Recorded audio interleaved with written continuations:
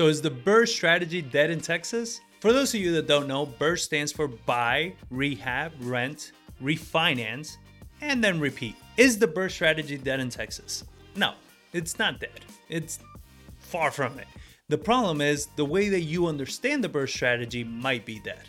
So we've been very spoiled in being able to buy properties that we were able to, after we renovated and rented it, refinance either all of our money or even more of our money back, get some profit out of that, and rent it out with cash flow and equity, right? The market has shifted since then. So in this video, I'm going to show you what shifted in the market so you're better prepared when things shift again, and how it is that you can buy cash flowing properties moving forward. So the question is always the same. How do I get into real estate investing if I have no money? How do I find deals? How do I negotiate deals? How do I find contractors and manage rehabs? How do I get the money to even buy these houses, to hold these houses? How does a rental work? How do you manage a rental? How do you manage tenants? How do you borrow money? How do you borrow money with almost no interest? How are all these things done, and how are they done the right way? Well, I am John BRRRR, and this is an investor's journey where we share with you how to invest in real estate the right way and how to get into it with no money, how to do this with real tactics that are working today in the market that we're in right now with things that we are personally doing. So welcome to the show. If you're new to the channel, my name is John BRRRR. I'm the host of An Investor's Journey, where I specialize in single family residential here in San Antonio. I coach people one-on-one that are looking to scale their business, to add systems, hire people, and really grow their revenue. And I share with you lessons learned, strategies that are working in today's market, everything that's working for a student, what's not, all the techniques, everything that's working today. So if you're new to the channel, consider subscribing. I drop a fresh video every single week. And if you want to learn more about either the coaching or you have some questions about possibly how to analyze a deal or strategy or something like that, just text the word YouTube to 210-794-9898. It's a direct line to me. Ask me anything you want. We can talk about whatever it is that you want. I'm here to help you. This is why I drop all this content every single week. So what happened to the market? Well, here's all the things that kind of went wrong in a way. So last year, we were having high home prices. These high home prices really hit home at the start of this year when the taxes got done. So when the taxes got done, everybody's tax bill went up drastically. If it wasn't your homestead and you were an investor, you felt that. High insurance costs. Some areas, insurance has gone up by 40%. That is a massive jump in insurance costs.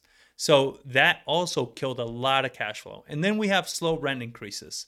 So slow rent increases, I was looking at a stat that they say rents take about 2 to 3 years to really catch up. So you're looking at these massive home prices that you're buying a house way the hell up here, but your rent's way the hell down here. So to cash flow that with these new taxes and insurance costs makes it very, very hard. It makes you needing to get a hell of a deal. Not just a standard 80% deal, which is what a lot of people were used to. Now you need to get a much better deal than that. And this is where it's creating an issue for a lot of people, because as a wholesaler, let's say you're buying your deals from wholesalers, they can make more money now by wholesaling to a fix and flip investor than to a buy and hold investor. So let that sink in. Like that's crazy. That's hurting you, right? As a buy and hold investor, we used to be a lot more competitive because we could pay 80% of value minus repairs, where a fix and flip investor needed to buy at 70% minus repairs.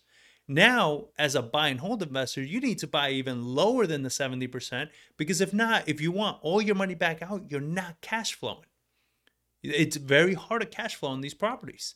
So this is where the holdup and the problem has been. So as rents continue to increase, we're going to see that discrepancy tighten a little more. We're seeing home prices not increase as rapidly as we were. So rents are going to catch up.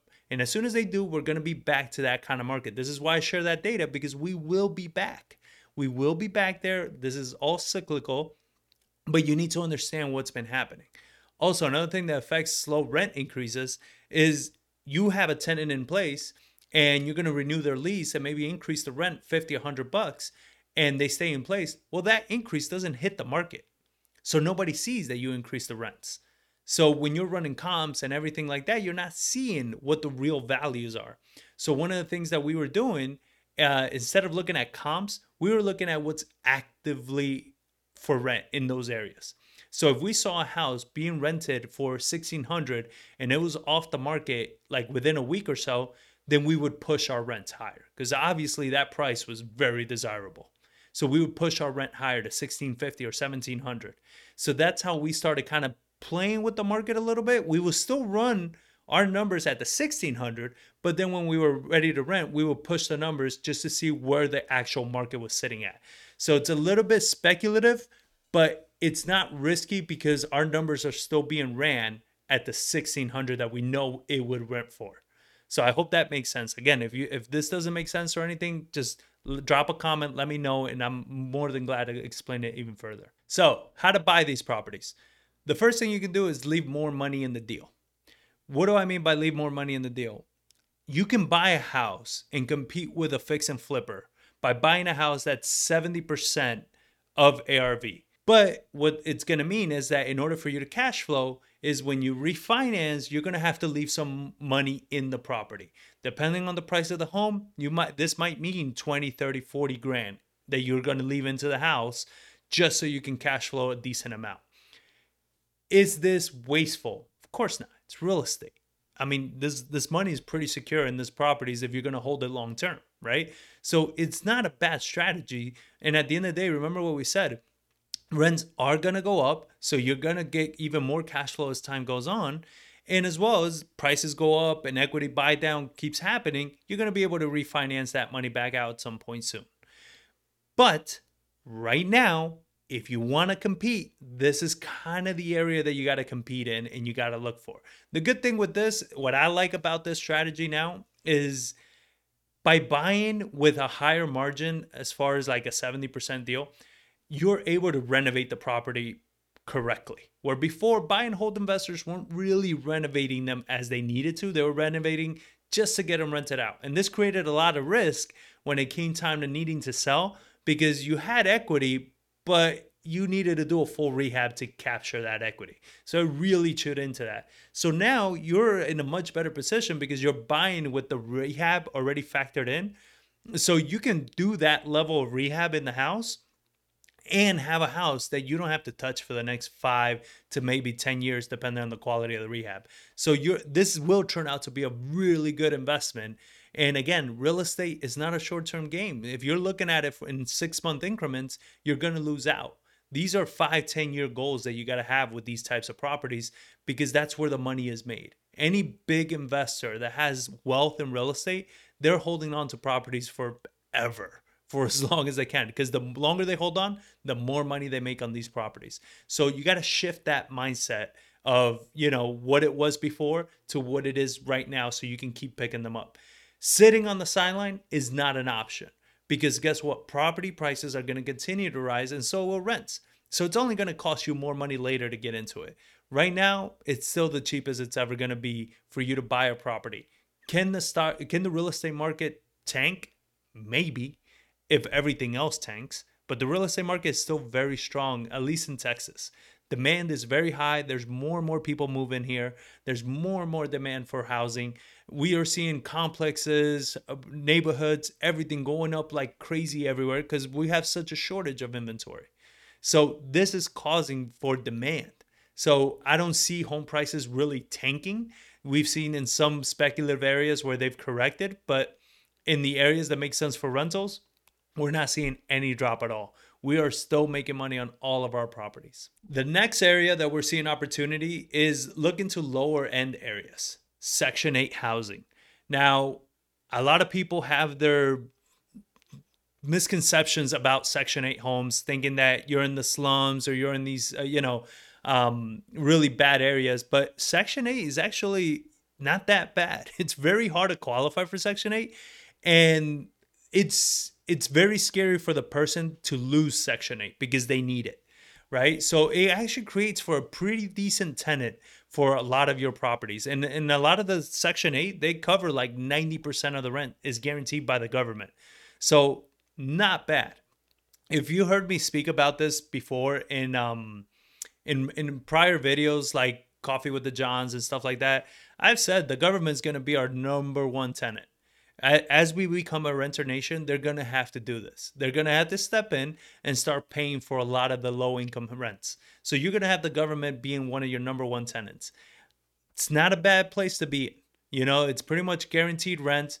You might not have tremendous appreciation, but you're going to have really good cash flow. So I wouldn't, dismiss the lower end areas or Section 8 homes. I think that's where we're going to see, as buy and hold investors, amazing, amazing opportunities in the years to come. And lastly, the best way to buy these properties is you do your own marketing. That's what we do. We do our own marketing. We're able to negotiate and structure deals the way we want. We're negotiating and structuring subject to deals, which means that we're taking the property subject to its current financing at a 2-3% interest rate. And we're getting these great deals on properties where all we got to come to the table is with like 15 grand, maybe 20 grand, whatever the seller needs. And we're getting these hell of a properties, but you're only going to get those if you market them for yourself. Because any wholesaler that markets to those, they're taking that meat off the bone when they're wholesaling it, as they should. That's their business, right? So marketing for your own deals is a great, great way to do this. We generate great deals every single day for us. Now, there is something that we're doing differently, which is we're not keeping them as rentals. Because a lot of these properties, one of the ones that we just picked up right now, we can be all in it for with repairs and everything for I think 105. It rents for 1400, right? Good numbers. But the ARV is 240 on this house. We're leaving way too much equity in this deal. And even if we were to refinance and everything, we'll pull maybe a little bit of that equity out and not cash flow all that much. So it's not a great deal for us right now to keep it as cash flowing. We look at it as we have potentially 80, 90 grand of cash flow tied in there that we can pull right now and we can deploy on other properties. But we're in the market. So we're always going to be able to get great deals. This is why we make those decisions, right? This is why generating your own deals allows you to make so much more money, because then you can pick and choose which properties you want to keep, which properties you want to wholesale, which ones you want to flip. And at the end of the day, it's like, how much money do you want to make, right? So you get to choose great, great deals. So if you're interested in learning more marketing techniques and everything, on our YouTube channel, we have a ton of videos on this, or you just reach out. We can go over it. But marketing for your own deals, if you say, John, I don't have the time, I can buy them, but I can't market, partner with people that can market. There's so many wholesalers out there that they need help on the marketing side. They can do the legwork, but they just need maybe funds, or they need help with how to analyze these deals. And if you know how to do that, you can fund their marketing and all the deals come to you first, and then you split whatever the profit is with them. And then you can keep the best deals for yourself. So there's a lot of ways of going about this and monetizing on this market. But any one of these three strategies, it's going to still get you rentals right now. There are still people I know every single day that are buying rentals in this market because they're using one of these three strategies. So if you're saying there's no rentals right now, no, there are. There's just no rentals the way you want them. But this way, you can find rentals every single day. So again, I hope this video was valuable for you. Please give us a thumbs up and subscribe to the channel, and just stay tuned. Every single week, we're dropping more and more videos. If you want me to cover a particular topic or something, just send me that text message or comment below on what you want to hear about, and I'll put a training together for it. So thank you all for watching, and I'll catch you on the next one.